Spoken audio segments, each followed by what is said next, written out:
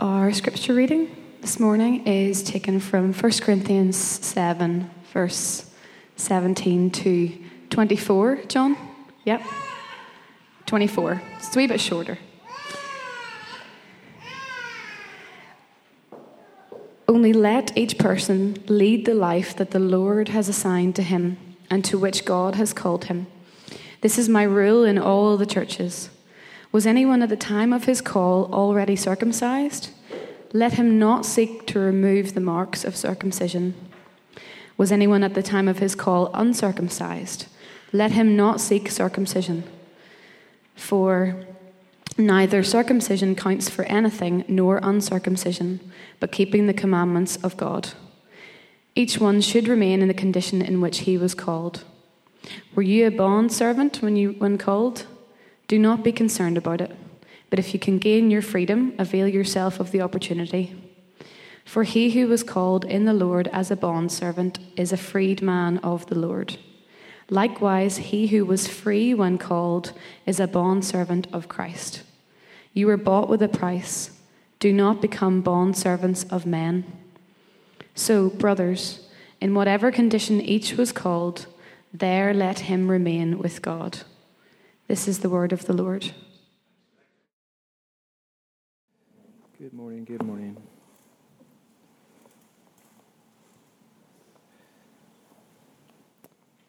If you don't know me, my name's Jonathan. I'm one of the pastors here. We are, as you have probably understood by now, we're making our way through Paul's letter to the church in Corinth. We're in chapter 7 today. Last week, Lucas looked at the sexual morality section of Paul's letter, and he went into the first section of chapter 7. Chapter 7, as you can see, hopefully in your Bibles, has kind of three sections to it. And last week, that first section looks at kind of he's answering some questions that they have asked him about marriage. Next week, Lucas will look at the section that looks at singleness. But here in this middle section that we're covering today, at first it can almost seem like a bit of a digression from his topic. But my goal today is to show that it's not. That this section, I think, that we're looking at today is really Paul's, he's hammering home the main point of the entire chapter. Before we really dig into the text, I want to stress again just how important it is to understand the particular context of the particular people Paul is writing to, because I think the more we understand their context, the more we'll understand what Paul is saying, especially in this chapter. Because as you see, he's been talking about relationships, he's been talking about marriage, singleness, he's talking about vocation here in this section, but the root of what he's talking about is how believers are meant to live in this world now that we're members of God's family. And there's really two things that hopefully we've picked up so far in the letter. Firstly, Paul, he's been stressing to this church that the way of Jesus is very often completely opposite to that of the way of the world. So we've seen that the kingdom of God is kind of upside down from the kingdom or the culture of Corinth. And Paul's given examples of this throughout his letter. And we saw last week, Lucas looked at one of those examples by unpacking how this relates to our sexuality or our sexual ethic. And we saw that God calls us to have a sexual ethic that's really, really different from the world. And look at chapter 6, verse 19 to 20. You see how radically different God's sexual ethic is from the world, where Paul says, "Do you not know that your body is a temple of the Holy Spirit within you, whom you have from God? You are not your own, for you are bought with a price. So glorify God in your body." Like you, when it comes to a sexual ethic, you cannot get more radically different from the world than that. And because the world says, "Hey, your body is yours to do whatever you want with. Don't let anyone say what you can or cannot do with your body." The Bible says, well, your body's not your own. You've been purchased with a price. And the world says your body is for self-glorification. It's for self-pleasure. It's your body's used for gaining things in this world. The Bible says, actually, your body is for the glorification of your Maker. Is there pleasure to be experienced? Yes, but the point of that pleasure, it's not a selfish pleasure seeking. It's the point of that pleasure is to point us towards the ultimate pleasure, the ultimate satisfaction that can only be found in God alone. So hopefully we're starting to see that this point that Paul's made, that God's kingdom is kind of opposite from the way of the world.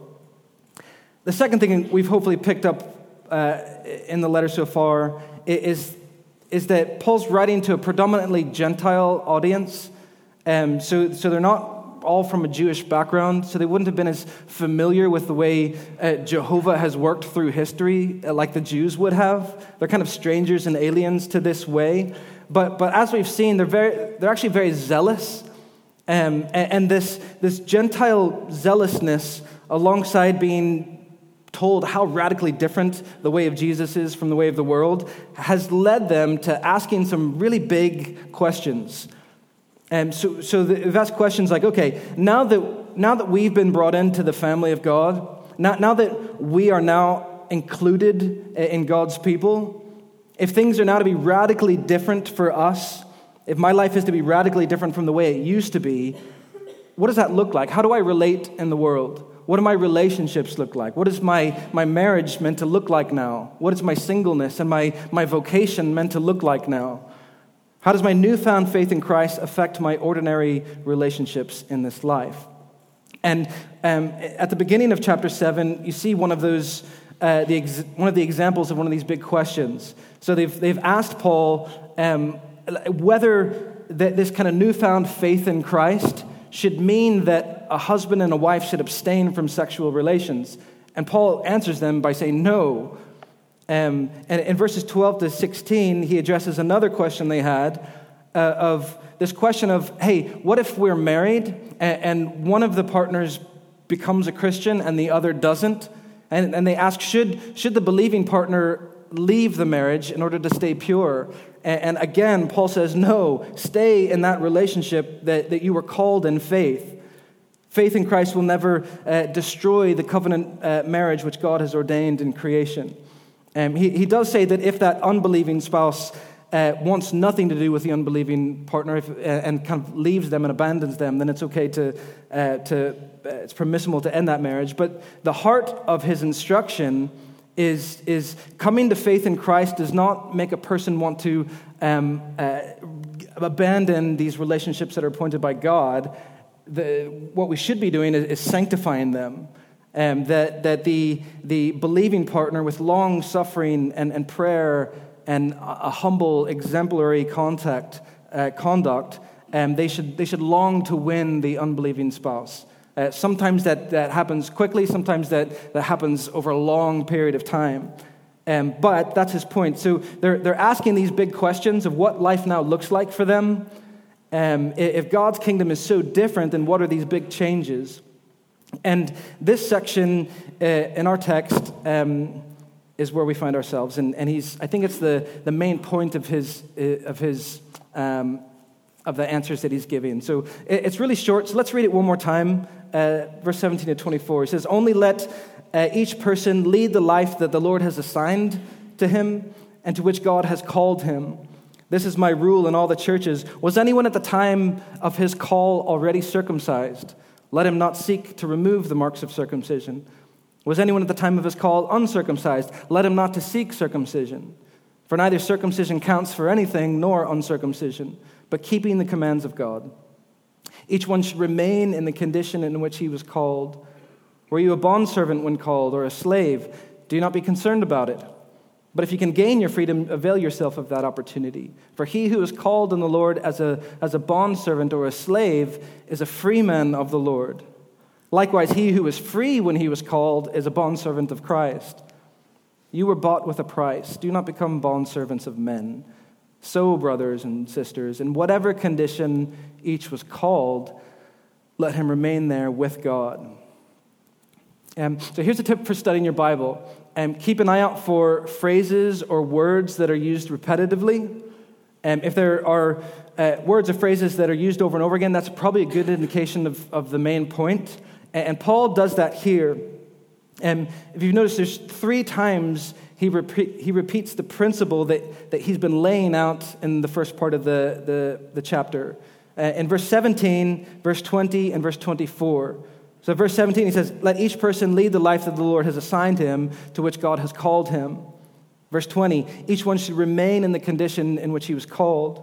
In verse 24, "So brothers, in whatever condition each was called, let him remain with God." Really his main point throughout the entire chapter is this. He makes that point, like we just saw, in relation to marriages in verses 1 to 16. I think he'll make it again in the next section in verses 25 to 40. And in this middle section, I think it's him really driving his main point home. He says 3 times, "Remain in the condition in which you were called." And so in between those 3 verses, he gives 2 examples or applications of this principle. In verses 18 to 19, he uses a religious example, circumcision, uncircumcision. In verses 21 to 23, he uses a social example, slavery and freedom. And hopefully what we can do today is to see how he's applied it to these principles and then how that applies to our life today. Let me pray for us one more time and ask for some help. Father, we thank you that you love us so much more than we love you. You loved us before we ever loved you. Help us today, Lord, to be reminded of that love, to be reminded that you are sovereign over our lives, that you've assigned to us and appointed us exactly where we are to be. You know our circumstances this morning. Each and every single person here, you know us. You know what we are going through. You know what our week has been like. So, Spirit, we'd ask for your help. Allow us to learn. Allow us to have our eyes and our hearts open to what you have for us today. You are our teacher today, Lord. In Jesus' name. Amen. Let me take a wee drink of water. Before I think we can understand these applications, that repetition thing, I think there's another key word that Paul keeps repeating through this section. And I think we need to understand what he means when he uses this word in order for us to really understand the greater point. Hopefully you notice this too. He keeps using the word call or calling or called. 9 times he uses this word. Nearly in every sentence. There's 2 sentences that he doesn't, but sometimes he uses it multiple times in a sentence. So we should try to understand, what does he mean by being called? Really, the word call is used in 3 different ways in the New Testament, and 2 of them are used in this paragraph. So it's important for us to understand his meaning in order to grasp what he's at. So in verse 17, when he says, "Let everyone lead the life in which God called him," and then in verse 24, he says, "In whatever condition each was called, there let him remain with God." When he's saying that, he's referring to a divine call in which we were drawn into fellowship with Jesus, drawn to believe in Christ. And here's where we can mix things up a little bit, because we usually use the word calling in a vocational sense. It's a real Christian thing, isn't it? Like, I feel called to be a doctor. I feel called to be a lawyer, or I'm called into ministry, I'm called to be a pastor. That's not the way Paul is using the word 8 out of the 9 times. One of the times he does, and that's in verse 20. Your Bible might translate that as condition or as situation there. But if you translate it literally, he says, "Remain in the calling in which you were called." And so that word there, he's using it to refer to your vocation, or your station in life. So Paul's saying that, hey, if you're a Christian, while you are in a certain situation or a certain vocation, you'll have experienced another calling in your life. And that is the calling of the Holy Spirit that calls you into fellowship with Christ. So put simply, the call that Paul is talking about here is the call of God which may come to you in your vocation, but that call is the power of God converting the soul through the gospel. Turn back to chapter 1, and verse 9, I think, helps us understand this a little bit better. And Paul says, chapter 1, verse 9, he says, God is faithful, by whom you were called into the fellowship of the Son, Jesus Christ our Lord. So this calling into faith in Jesus, into fellowship with him, it's different than being called to a certain vocation. Those are two different ways to use the word call. It's actually different than the third usage of the word in the New Testament as well. And the third usage is like a general call to all people to believe. So Jesus in Matthew 24 says that his gospel will be preached to the whole world, to all the nations. Everyone will be called or invited in this way. But he also says in Matthew 22:14 that while many are called, few are chosen. So Jesus says there's a certain calling, and this kind of worldwide call that many will hear, but also many will reject. But this isn't the calling, that general call is not what Paul is using in chapter 7 either. It's the call of God which puts us into believing, loving fellowship with Jesus, this powerful, effective call that draws us to the Son. Jesus talks about this. He says in John 6:44, no one can come to me unless the Father who sent me draws him. Look at 1 Corinthians chapter 1, 23 and 24. You see it again. It actually he uses both types of calling, this general and this effective call in this. He says, we preach Christ crucified, a stumbling block to Jews and a folly to Gentiles. But to those who are called, both Jews and Greeks, Christ, the power of God and the wisdom of God. So the called are not all of those who hear, but it's those who actually receive it as wisdom. I think you can actually paraphrase that sentence as Paul says, hey, we call everyone to believe in Christ crucified, but many Jews find this call a stumbling block. Many Gentiles find this call foolishness, but those who are called, that is effectively and powerfully drawn to Christ, well, they find the call, this gospel call, to be the power of God and the wisdom of God. Can I just say, if some people might be sitting there thinking, okay, I see how have taken that from that, but it's hard to maybe line that up in my mind or my heart. Be patient. Continue to lean in. Don't run away. Continue to ask God. Let's continue to ask God together to help him to answer our questions that only he can answer. Human reasoning might not be able to answer, but God's reasoning does. So let's keep asking him to help us understand and submit. But here's our principle again. When Paul says in verse 17, 20, and 24 that we should remain and live with God in the state in which we were called, he means this: to remain in the state in which you were in when you were converted, when you were drawn by God into believing and loving fellowship with his Son. That's our principle. Let's look at how Paul applied this principle to their particular context and what it means for us today. Again, he uses a religious example, circumcision, uncircumcision, and then he uses a social example, slavery and freedom. I think he could have used a number of different examples to apply this, but he chose these two, which were two of probably the biggest, kind of hottest, most contentious topics of their day.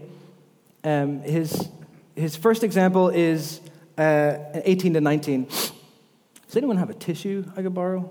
I don't want to borrow it. I'll probably keep it. Read verses 18 to 19. It says, was anyone at this time of his call already circumcised? Let him not seek to remove the marks of circumcision. Thanks, Rachel. Let him not seek to remove the marks of circumcision. Was anyone at the time of his call uncircumcised? Let him not seek circumcision. So he applies the principle in this way. Hey, if you were converted as a Gentile, don't feel like you need to become a Jew. If you were converted as a Jew, don't try to become a Gentile. Back up. That's basically what circumcision and uncircumcision stood for. You don't feel like you need to become like the other. I wonder what the equivalent would be for us today. Maybe it's race. Hey, if you're black, don't feel like you need to become white. If you're white, don't feel like you need to become black. Maybe it's nationality. Hey, if you're German, don't feel like you need to become Northern Irish. If you're Northern Irish, don't feel like you need to become German. And he gives in verse 19, he gives the theological reasoning for this. He says, "For neither circumcision counts for anything, nor uncircumcision, but keeping the commandments of God." And if you translate that verse literally, it's circumcision is nothing, and uncircumcision is nothing, but keeping the commandments of God is everything. And listen, this would have been the most offensive thing you could have said to a Jew. Like, your circumcision doesn't mean anything. Like, for them, circumcision meant everything. It was their entire identity. It was the way they obeyed. And Paul's saying nothing. It'd be incredibly offensive to them. And I think even in our context, it would be offensive to us as well. Because on one side of it, there's a lot of what he's saying that we're like, yeah, be who you are. You don't need to change. But what's offensive is his rationale for keeping your cultural distinctive. And because for us, we say, be who you are because your particular culture is beautiful or it's meaningful. So being white is meaningful. Being black is meaningful. Being German, there's meaningful. It's meaningful. Being Northern Irish is meaningful. But Paul's rationale is actually kind of the opposite. Circumcision is nothing. Uncircumcision is nothing. White is nothing. Black is nothing. Being German is nothing. Being Northern Irish is nothing. But keeping God's commandments is everything. Therefore, don't try to switch cultures in order to please God. And becoming something different externally will not please God. What will please Him is your obedience. So stay where you are and obey God. Paul's a different thinker, isn't he? He's so God-orientated. Like everything in life, everything falls before the priority of God.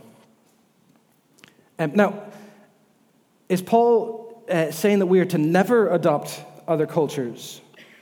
Is he saying we should never give up certain aspects of our culture and take on certain aspects of others? This is a big one for me. My mom's from here. My dad is American. I kind of have a bit of both, but I've been here for a long time, so there's a lot of my American culture that I've laid aside and taken on more of here. And Paul isn't saying that. He's not giving a blanket condemnation of cultural adaptation. Because in Acts 16, remember, he actually tells Timothy, who is not circumcised, to become circumcised. So he's saying kind of the opposite there. But the reason is because Timothy's about to go on a missionary journey with him, and they're going to encounter a lot of Jews. And Timothy's actually a bit of his mother was Jewish, his father was a Gentile. And so Paul says, hey, we're going to circumcise you for the sake of reaching more people here. Paul himself in 1 Corinthians chapter 9, he says, hey, I become all things to all men in order that I might save some. So Paul can be a bit of like a social or a cultural chameleon in order to be more successful on his mission of reaching people for Jesus. Paul's certainly not against cultural adaptation, but I think here he's warning them not to adopt changes in order to please God. Or in order to be more right with God. That's what we call legalism. He's saying, no, that doesn't make any difference at all. His point is he's trying to show them that obedience to the commands of God is so much more important than your cultural distinctive, that the mere changing of these distinctives should be of no real importance to the Christian whatsoever. In other words, he's saying, don't make such a big deal out of whether you're circumcised or not. Whether you're of a particular race or of a particular tradition. Instead, make a big deal out of obedience. Make the whole aim of your life to obey Jesus, to be like Him, to walk in His ways. And actually, it's then and only then that brings beauty to our various different cultural contexts and distinctives. Kind of in a secondary way, as ways of expressions of our obedience of faith. Our cultural distinctives becomes beautiful in that way. And we can paraphrase Paul's application like this. Hey, don't fret, but also don't boast about your present state of cultural distinctives. They are of little importance to God compared to whether you are devoting yourself, soul, mind, and body, to obeying his commandments. Which in Galatians 5:14, his commandments are summarized as, hey, love your neighbor as yourself. Look at the second application in verse 21-23.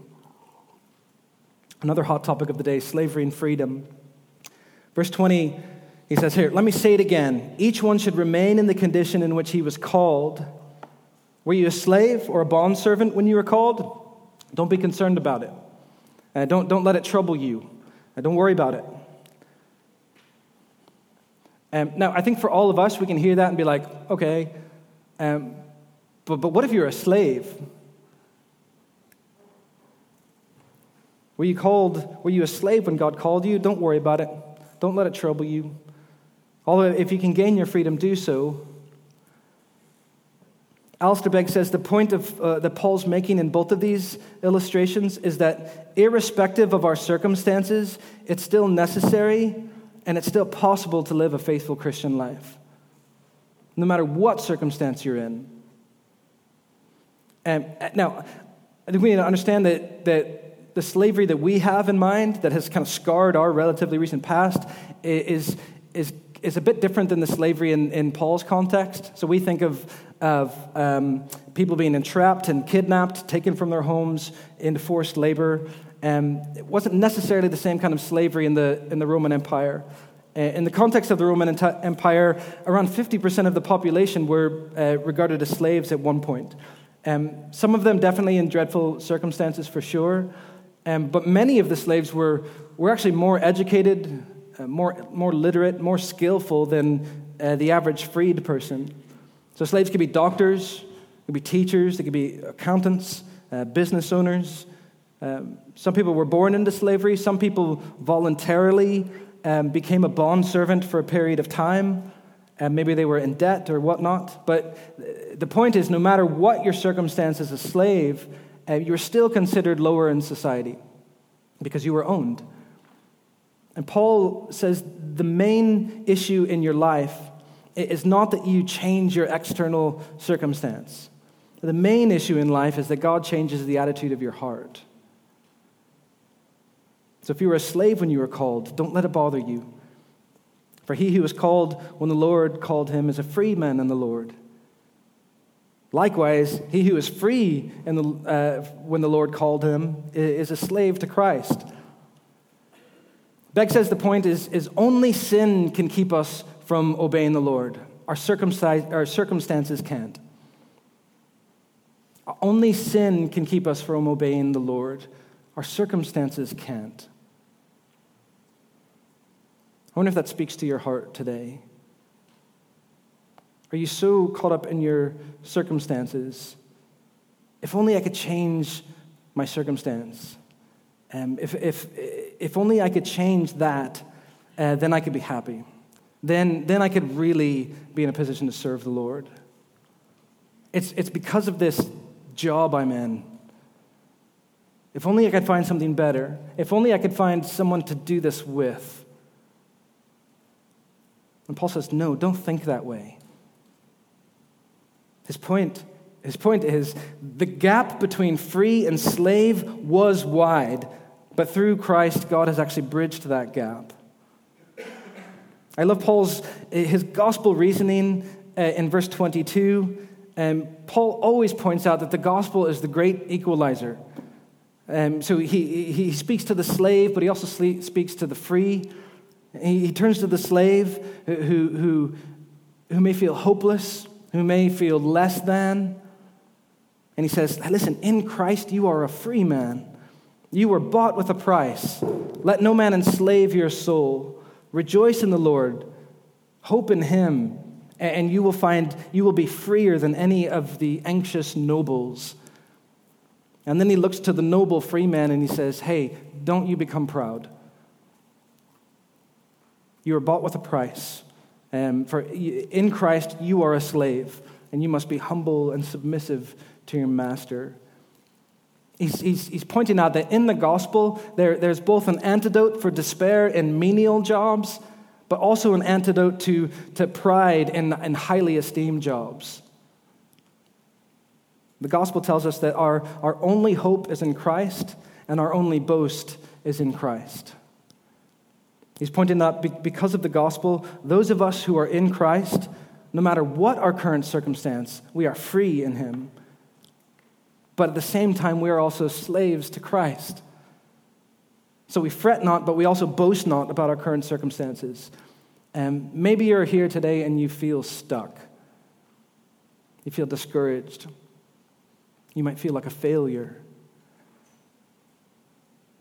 Maybe you look around and you think, I'm not like them. I don't have the job that they have. I don't have the importance that they have. Look at their life, if only. And Paul says, fret not. Don't be concerned about those things.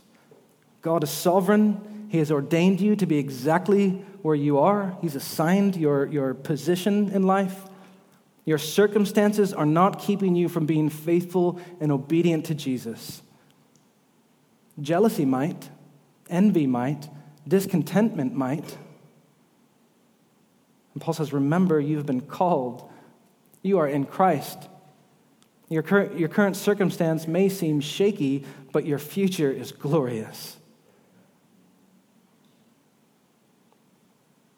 God loves you. You have a Father who values you. He loves you and he values you enough to send his only Son to come and die for you. And if you preach those gospel truths to your soul over and over again, you will gain a new perspective for your circumstances. That's why Paul says, I can do all things through Christ who strengthens me. I can endure anything because I have Christ. Nothing compares to his love and his presence. I think this is what he means by, are you a slave when you're called? Don't be concerned about it. Again, don't hear what Paul isn't saying. So he's not against changing jobs. He's not against gaining an education. He's not saying it's wrong to work hard and advance in your career. He's not saying if you're a slave, never stop being a slave. I think he's simply, just like Jesus does over and over again, he's reminding us to check our hearts, to be more concerned with the internal realities of the heart rather than your external circumstances. Ask yourself why questions a lot. Better yet, surround yourself with people who will ask you why questions a lot. Are you going for that promotion or the career change? Are you going for that second or third degree because you think it will satisfy you? Because you think it will put you in a better position for happiness? Because you think it will put you in a better position to serve God better? Because you think, if I get this, then God will be more pleased with me? That's not what the gospel says to us. That's not preaching the gospel to yourself. Paul says, be concerned with what God is doing. Be concerned with what he wants for you. How can you be best served to be used to serve him? Are you most concerned with obedience to him and being in his presence than anything else in life? Those are the questions we should ask that should inform our decisions. And again, he gives us a theological reasoning for this in verse 23. The reason we should be concerned with what God wants for us, with what God can do for us, with how we can best serve him, rather than being concerned with what we want for our lives, with what we can do for ourselves. The reasoning is because you were bought with a price. We are not our own, Paul says. Look at verse 23. He says, you were bought with a price. We heard this before. So at the end of chapter 6, he said it. He said, you were bought with a price, therefore glorify God with your body. And he repeats it again here. You were bought with a price. Do not become bondservants of men. And here he's actually painting this rather beautiful picture that these particular people would have understood. Because in the ancient world, it was possible for a slave to actually buy his freedom. So what they would do is if you could, a slave would work like a second job alongside working for their master, and over time they would save up money. And what they would do is they would take that money to a temple of any of the gods that they would worship, and they would deposit that money over time in that temple. And once they had saved up enough to purchase their freedom, they would take their earthly master to that temple, and the priest of that temple would then discharge the money to the owner, purchasing his freedom. And symbolically, the slave would become a slave to the god of that temple, and therefore would no longer be responsible to their earthly master. Because a transaction had taken place.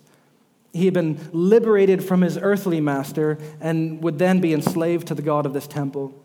And that's exactly the picture that Paul provides here, but he applies it in a Christian term. He knows that, hey, they've not been bought with precious gold and silver. They've been bought with the precious blood of Christ. They have now, as a result of Christ shedding his blood on the cross, they've been set free from all the enslavements and entanglements of this world. They've been enslaved to Christ, purchased by Christ, so that they no longer need to be in bondage by the hands of any earthly man. Isn't that amazing? John Piper says this. He says, "So whenever a person is a slave or a freedman, it ought not to be the cause of his despair or his pride. They ought to be able to say, 'Never mind.' They ought not to boast if they are a doctor or a lawyer or a business owner. And they ought not to be self-pitying or depressed if they have a job that society esteems less highly." I think this is the beauty of the Church of Jesus Christ, isn't it? Unity and diversity. Like no other place in the world will you find barista alongside doctor, stay-at-home parent alongside professional athlete, lawyer alongside pastor, black alongside white, male alongside female, all one in Christ, all equal in Christ, all gathered to pledge allegiance to Christ. Isn't that amazing?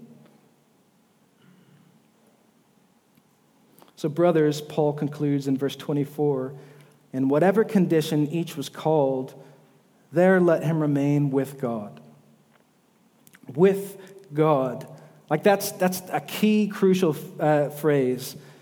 Two small words that make a huge, huge difference.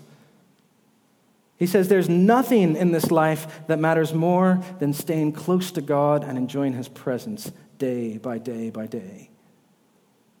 What matters is not where you work, but whether they are with God, enjoying his presence as they work. What matters is not whether your job is high or low in man's eyes. What matters is that you are being encouraged and humbled daily in your work by the presence of God. One of my favorite wee books is a book by Brother Lawrence called The Practice of the Presence of God. It's all about his life goal is to practice the presence of God, to be with him, to pray without ceasing, to go day by day aware of God's presence with him. And the thing I love about him is he wasn't a big leader. He wasn't a pastor of any church. He's just a lay brother. He worked in a kitchen. But the way he talks about just dwelling in the presence of God is just amazing.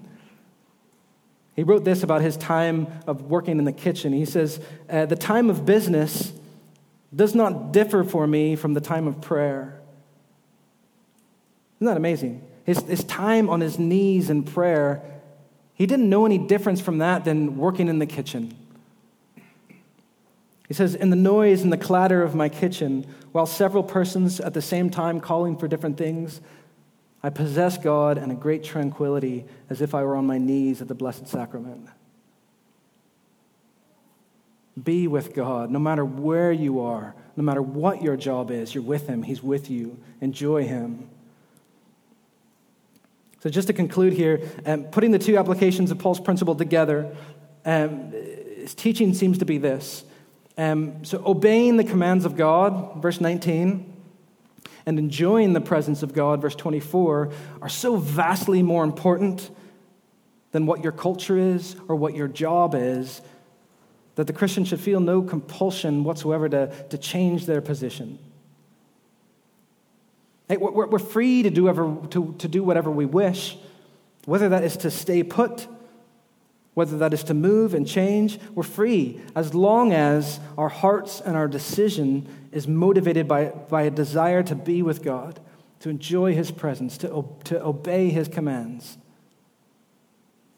He's everything to us. Just as we close, turn over to Philippians chapter 3.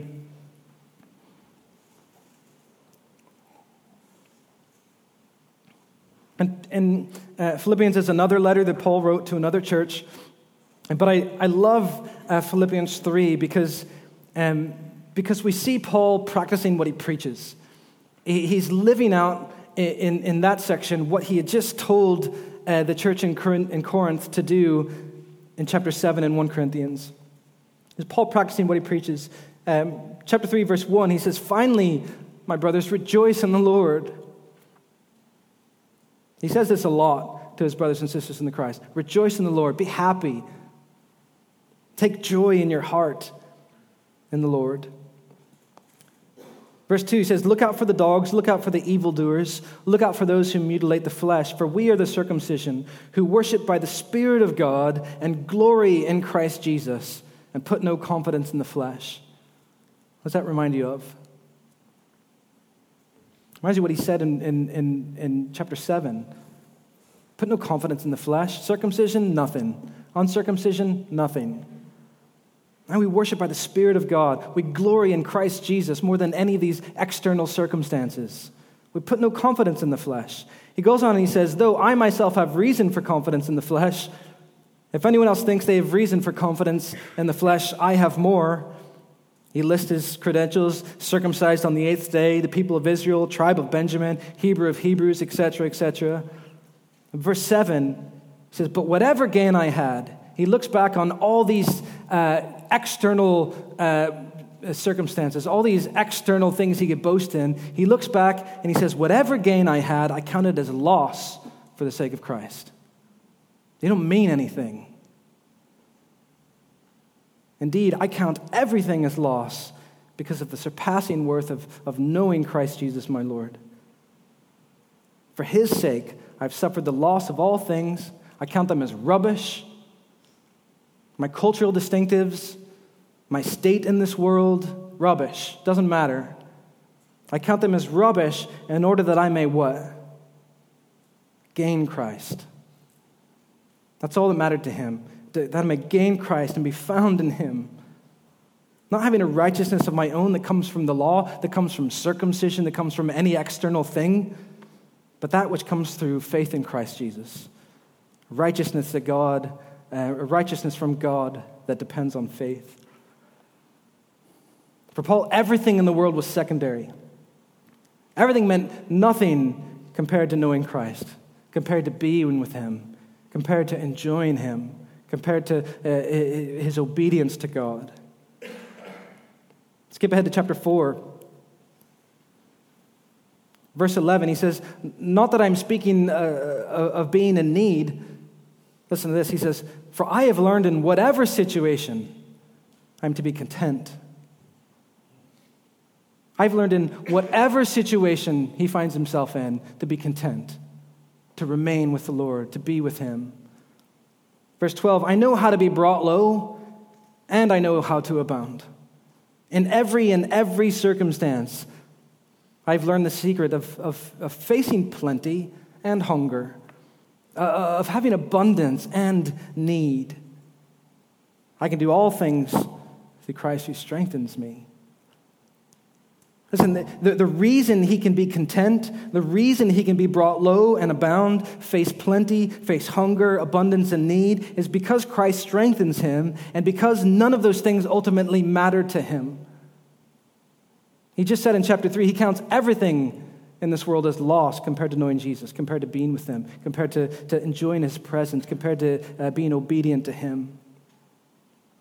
Gaining Christ, enjoying His presence, remaining obedient to Him no matter what our circumstance. That's everything for Paul.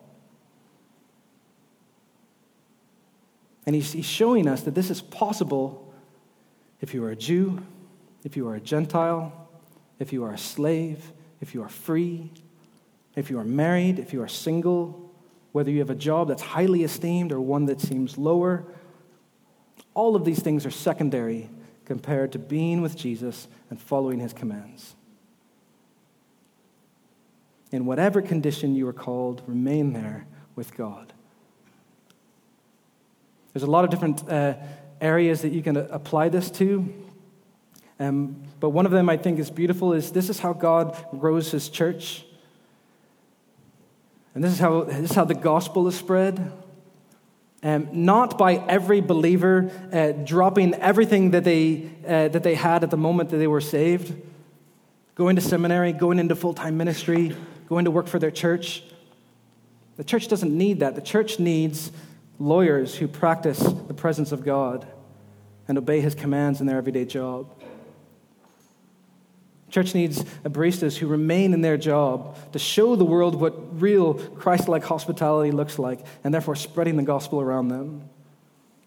We need teachers who love Jesus more than anything in their lives, and as a result stay in their jobs and the world and show the world what gospel-shaped love and care actually look like. We have this phrase, ordinary people doing ordinary things with gospel intentionality. That's the way we do mission. That's the way the gospel is spread. Whatever your circumstance is, remain with God. Obey him. Enjoy his presence. Be content. He matters more than anything else. Let's stand and pray.